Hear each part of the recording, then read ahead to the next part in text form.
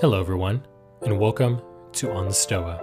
My name is John, and together, let's dive into a philosophy that has nurtured and guided the greatest men and women of history and see how we can use it to live a more meaningful life.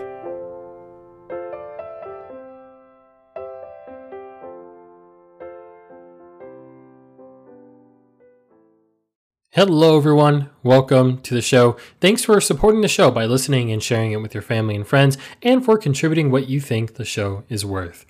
Now, in our last episode, we discussed how it's okay to be considered a loser, and doing your best to maintain your own honor and adherence to the chief virtues. This week, on episode 2, we'll be reviewing the character of Alexander Hamilton from the Broadway musical Hamilton, and seeing what Stoic perspectives we can take from his story.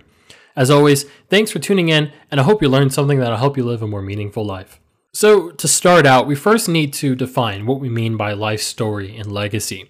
Like the name suggests, a life story is a collection of what you do, have done, and will do in your life. An example of this can be seen in the physical items of an autobiography or a biography. A legacy can be defined as what a person leaves behind after they die in the meaning that is taken from those items. Legacies aren't limited to physical objects, though, and can also consist of actions as well. This is where we see phrases such as leaving a stain on X legacy come from. So now that we have those defined, let's break down each one. To do this, I'll be using the real-life counterpart-inspired character of Alexander Hamilton from the 2015 Broadway hit musical, Hamilton. Now, I've seen this musical a couple of times and listened to its soundtrack many times. And each time I do either one, I can't help but think of the themes and the legacies and the stories that present themselves throughout the musical. Numbers like history has its eyes on you, or who lives, who dies, who tells your story, or examples of such presenting themes. So let's take a look at the character of Hamilton and see what we can glean from his story. Now, like his real-life counterpart, in the musical, Hamilton is the son of an immigrant and was raised by his mother, as his father died when he was pretty young.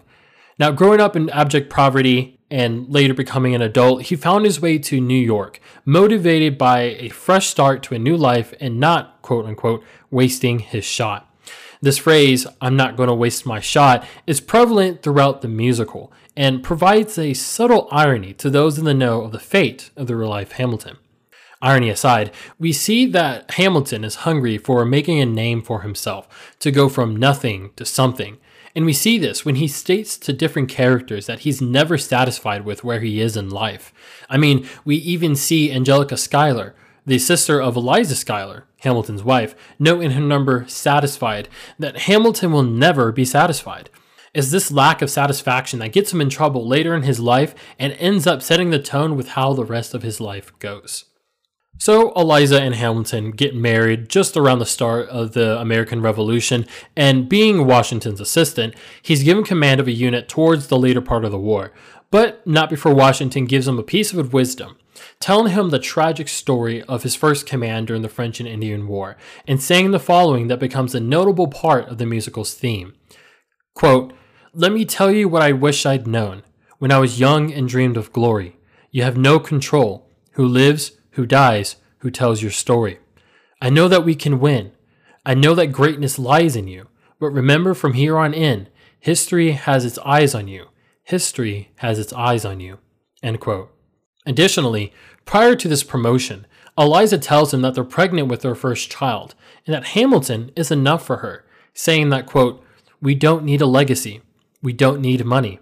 If I could grant you peace of mind, if you could let me inside your heart, oh, let me be the part of the narrative in the story they will write someday. Let this moment be the first chapter where you decide to stay. And I could be enough. And we could be enough. That would be enough." End quote. To Eliza, her family is enough for her. So Hamilton goes off and fights the British and aids in the American victory in the Revolution, resulting in the startup of the American nation, the United States. God bless America. Now, Hamilton aids in the writing of the Federalist Papers and the startup of the National Bank. But it's at this point that Hamilton's ambition and lack of satisfaction takes a dark turn. For this part, let's take a look at the number Take a Break. In this song, we see Hamilton working hard to get the National Bank started and how he's stressed with dealing with a contrarian Thomas Jefferson and James Madison. Eliza comes up to him and asks him to take a break, and after some convincing, gets him to, and he's able to see and watch his son Philip perform a few lines of poetry for his 9th birthday. And it's here that we can see that if Hamilton takes a moment to slow down, to not go at a pace like he's running out of time, he can experience something meaningful. Sometime later, Angelica comes to visit, and Eliza asks a busy Hamilton to take a break and spend the summer with them at their father's home. She tells him to slow down, saying that, quote, "If you take your time, you will make your mark," end quote. Then she says something that she's stated many times throughout the first act of the musical. Quote, look around at how lucky we are to be alive right now," end quote. Here, we can see that Eliza cares about the small moments, that because of life's fleeting time, she wants to spend time with those she cares about. It's enough for her. But unfortunately, the same can't be said for Hamilton. He decides to stay and continue working on his congressional plan. And it's here that his ambition begins to rear its ugly head. So, what happens next occurs during the summer while Hamilton's family is away, and he's missing them terribly. Now, a woman by the name of Maria Reynolds knocks on his door asking for money and a walk home. After walking her home, Maria seduces him, and forgoing his honor, Hamilton accepts the advances and initiates an affair. Mr. Reynolds later sends him a letter and blackmails him, saying that if he pays him money, he won't tell Eliza. So, what does Hamilton do? He pays the money and keeps the summer affair hush-hush. So, Hamilton notes all of this in the song Say No to This. And it's here that we can see how his ambition and the lack of satisfaction led him to forego his vows and sleep with a woman who probably set him up. But the problem doesn't stop there. He continues the affair while Eliza is away. He could have gone upstate to visit them, but no. He continues the affair and makes excuses for his actions. Hamilton forewent his honor and duty and made a choice that would change the rest of his life and his family. Nice going, Angelica. You were right. He would never be satisfied.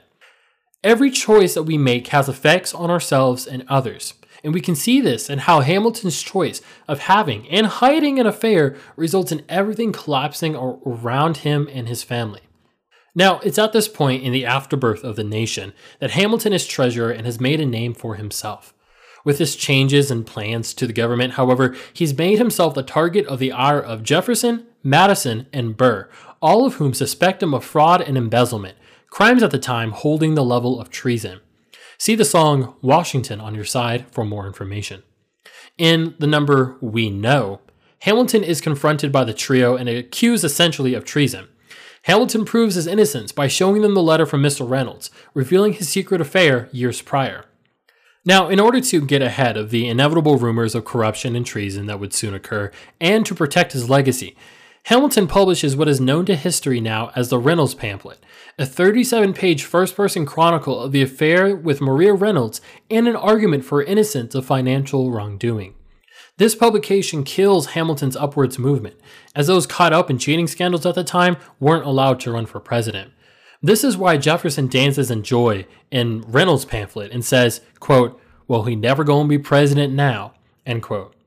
Eliza is of course betrayed and devastated, and the relationship would never be the same again. Angelica remarks to Hamilton that his actions showed how he can never be satisfied with anything in his life, and hopes that with all this destruction and chaos he's caused, he's finally satisfied. A true stain he left on whatever legacy he was trying to craft. But the consequences don't end there. When Philip, Hamilton's son, is 19, he dies in a duel, in an attempt to defend his father's honor after a snide comment was made about him. And it's here that we can see the rippling effects of Hamilton's choice made years prior. He chose his ambition over his morals and his honor, and this led to the destruction of his career plans, his relationship with his wife, and the death of his son. Towards the end of the musical, in one of the final numbers, It's Quiet Uptown, Eliza forgives Hamilton for the affair, and the two mourn the loss of their son together. It's a calm moment after all that's just happened, but like the eye of a hurricane, it doesn't last. In the election of 1800, Hamilton supports Jefferson over Aaron Burr, and this stokes the flame that would lead to an ill-fated meeting between the two. In a series of letters between them, as noted in the number Your Obedient Servant, harsh words are exchanged. And in the version of the musical that was shown to the Broadway investors, we find out that Hamilton insulted Burr over the death of Burr's wife, Theodosia. Now, because of this, Burr challenges Hamilton to a duel, and on July 11th, 1804, in an effort to preserve his honor and not kill Burr, he throws away his shot. Burr, on the other hand, shoots Hamilton, mortally wounding him. And it's here that we can see how one choice, altered the life of Hamilton and those around him.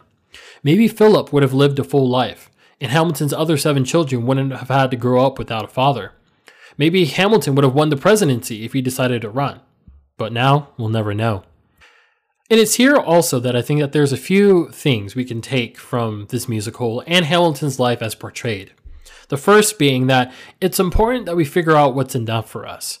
If we're not satisfied with anything, we'll be bound to make mistakes that'll cost us everything. If nothing is enough, then at what point will we be satisfied, and what are we willing to sacrifice to get there? We should also figure out what truly matters in this world. Life is truly short, and like Eliza says, we're lucky to be alive right now. If we waste our time with fleeting things and not grab hold to what allows us to live a meaningful life, we'll look back at our life with regrets and shoulda, coulda, wouldas. And the second thing is that we shouldn't let our goals for things blind us to what's in this current moment. It's nice to be ambitious and plan for the future, of course, but that future we envision isn't guaranteed. What we have, like I noted in Season 1, Episode 15, is a present moment. We have people that want to love and support us, and we should embrace the time that we're able to spend with them. And the final thing is that we have to realize that the only control we have is how we write our own story. Like Washington said, we have no control over who lives, dies, and tells our story. We have to realize that our legacy is out of our control. We can lay the foundation for it, but after we're gone, that's it. We have no control over how our story will be told. One person could write Hamilton's legacy as the worst there is, and someone else could do the exact opposite. Now, as noted in the musical's final number, Who Lives, Who Dies, Who Tells Your Story, we see that Eliza, aided by Angelica, spends the rest of her life telling Hamilton's story and legacy, letting the contributions that her family made toward the creation of the nation not be forgotten.